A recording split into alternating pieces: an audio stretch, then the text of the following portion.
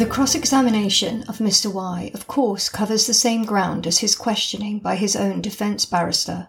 However, the prosecution can't allude to anything about Mr. Y's prior history. The defence had laid before the jury the sob story that he and his family fled Afghanistan after his sister was shot and killed by the Taliban. Clearly a tragedy, but not one that makes it okay to be a rapist. And in any case, this happened when Mr. Y was only 6, and at the time of the rape he was 19, so a lot of years have passed, and it's clear those years, or at least some of them, must have been spent in a safe EU country, otherwise Mr. Y and his parents would not have had paperwork that would enable them to fly to Dublin and from there to London to make their bogus asylum claim.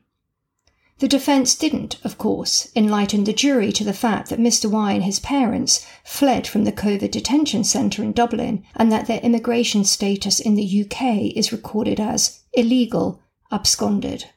Oh no, the defence didn't do this and the prosecution can't do this. It's only B's personal history that is up for grabs and open to all. At the start of her cross-examination, the prosecution barrister goes through the chain of events on the night of the rape, just as the defence did. There are times when I feel she should press Mr. Y for a fuller answer, or should interrogate the answer he does give more deeply. I have to keep reminding myself that she knows what she's doing. She's the expert. Have faith. I can't face going over again here all the details of the rape, what he subjected my daughter to, the lies he tells about what happened and what he did. But one thing I will say is that my conviction remains that he acted the way he did because he's watched endless porn online and thinks that forcing a random woman on the street to have sex is a perfectly normal and acceptable thing to do. I also note that the only word Mr. Y knows for having sex is fuck. He uses the word repeatedly, in English, as if it's the normal way that normal English-speaking people refer to the process. He doesn't seem to realise that it's a nasty word. I feel sorry for the interpreter having to keep repeating it. He doesn't look like he's enjoying it. There is some information we haven't heard before in what the prosecution barrister goes over, or maybe we just missed it when there's so much to take in. Mr. Y's claim is that, whilst he was waiting at the bus stop, he saw B leave her friend and then fall over, and he rushed to her to help her up. She had dropped her phone and was upset that the screen was broken, and he offered to get it fixed in his cousin's phone shop. But Mr. Y's number is entered under the name Baby on B's phone just 17 seconds after he is seen on the CCTV footage hot-footing it after her up the hill. Her phone calls his, and from this call her number is stored on his phone, also under the name Baby, just seconds later. This is nowhere near long enough for the conversation and sequence of events he describes to have happened. I really hope the jury understands the significance of this. The prosecution barrister reiterates all the unanswered calls that Mr. Y made to B, 11 between 2 and 3:30 a.m, often only seconds apart, and more the next morning from different phones once he realised that she had blocked his number. There were also text messages and no-caller ID calls. She recaps the change of his WhatsApp profile picture from a selfie to a car, the changing of his SIM cards and phone number. She goes over his return to the scene of the crime and his conversation with the police officer on guard, and his multiple searches over a 2.5-day period for local news that he had never made before. In return, Mr. Y now tries to claim that B's accusation is a case of mistaken identity, that in fact the 2 black-clad youths that Nikki had spotted on her way to her nan's were responsible, that he and B had consensual sex and that then, after he had left, she was raped by someone else. It's nonsensical. Surely even he must see this. What I learned from watching Mr. Y under questioning and cross-examination is that if you just keep talking, coming up with a reason and excuse for everything, it is very befuddling for those who are listening. I'm not sure he's intelligent enough for me to credit him with a deliberate strategy here, but if he has one, this might be it.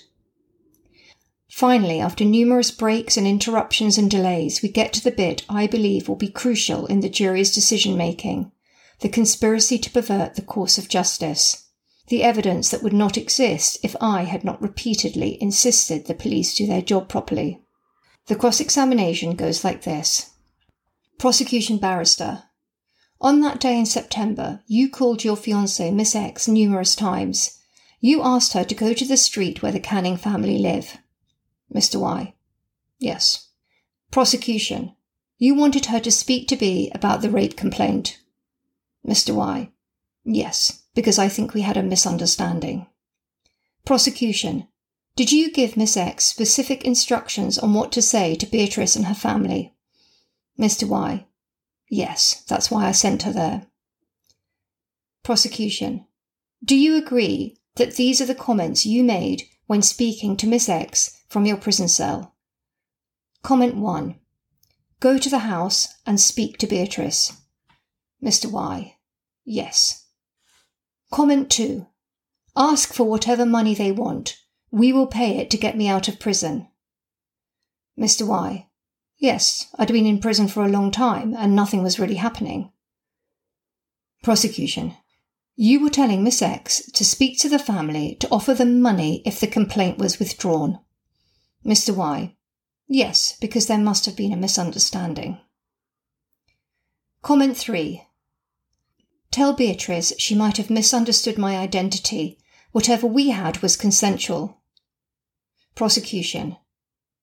You said Beatrice was mistaken that it was you. Mr. Y. Could be, yes. Comment 4. Tell her she's misunderstood and the suspect rang her. Your guy didn't fuck her. It was oral only, mainly oral only. In the vagina it was only a very short time. The prosecution barrister repeatedly presses Mr. Y on what he means here, and eventually the judge also intervenes. Judge, you are saying that Beatrice misunderstood and that you and she had oral sex only. Mr. Y. Yes. Fuck never happened. It did went in, then suddenly I took it back. Not proper sex. Judge. You do know that fuck means vaginal intercourse. Mr. Y. Yes, I know that. Prosecution. So you accept that you had vaginal intercourse. Is that right? Mr. Y. Yes. Prosecution. Now you've agreed, do you accept that your claim that you only had oral sex is a lie? Mr. Y. What happened was only briefly, so maybe you can say that line was a lie. Comment 5. Tell her whatever took place is consensual. The police officer told me that CCTV cameras recorded everything. Prosecution. Is it true that a police officer told you there was CCTV footage of your contact with Beatrice? Mr. Y. I knew there was a camera, but I didn't know directly if we would get that footage. Comment 6. Tell her that the solicitor has seen the CCTV and it clearly shows it was consensual. Tell Beatrice that she may not remember, but CCTV will confirm it. Prosecution. Is it a lie that your solicitor had seen CCTV footage? Mr. Y. Yes, I lied about the solicitor seeing the footage. But if the CCTV is produced, we'll see that everything is true. A reminder, listeners, police have categorically asserted that no such CCTV footage exists or ever has. Comment 7. Tell Beatrice to go to the police and withdraw the statement. If she is asked whether someone told her to do this, she is to say no.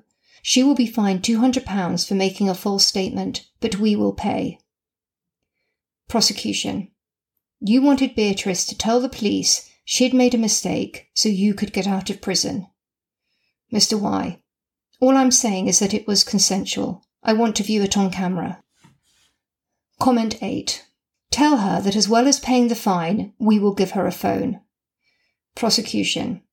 You wanted to offer Beatrice a phone if she withdrew her rape allegation. Mr. Y. Yes, because I did not want to stay in prison. Comment 9. Go for it. I'll be present on the line. Press the doorbell and go inside. Prosecution. You wanted your girlfriend to go into the house and speak to Beatrice. Mr. Y. Yes, because I didn't do anything wrong. And now we come to comment 10, the final one that the judge has allowed the jury to hear out of the 50+ pages of phone transcripts from that one day in September alone. It is so ridiculous that despite the horror, it makes me want to laugh out loud. Comment 10. Beatrice is young. She can't make the decision. Speak to the mother, as she is older and she can make the decision. I want to look at the jury and see if they are looking at me and wondering how that conversation panned out, but I don't dare for fear of the judge. A jury member sends a question to the judge about how this crime came to light, and they are told from information given to the police by the family. They are left, I presume, believing that Miss X really did ring on our doorbell and ask to speak to me. They don't know that in fact Miss X saw Iris walking down the street and, believing her to be B, spoke to her instead. I run through in my mind what on earth I would have done if Miss X had turned up on my doorstep with Mr. Y on the phone and tried to have that conversation with me. I imagine a scenario where I manage to dial 999 and the police come and catch Miss X red-handed and Mr. Y on the phone to her. I want to believe that I'd have had the presence of mind to deal with this situation, but I'm not sure that I would. I think I'd have been so terrified, I don't know what I would have done. At the end of all of this, I just find it astonishing. The whole thing is astonishing. Lie upon lie upon lie, and in the middle of it all, my Beatrice, telling the truth, hoping to be believed.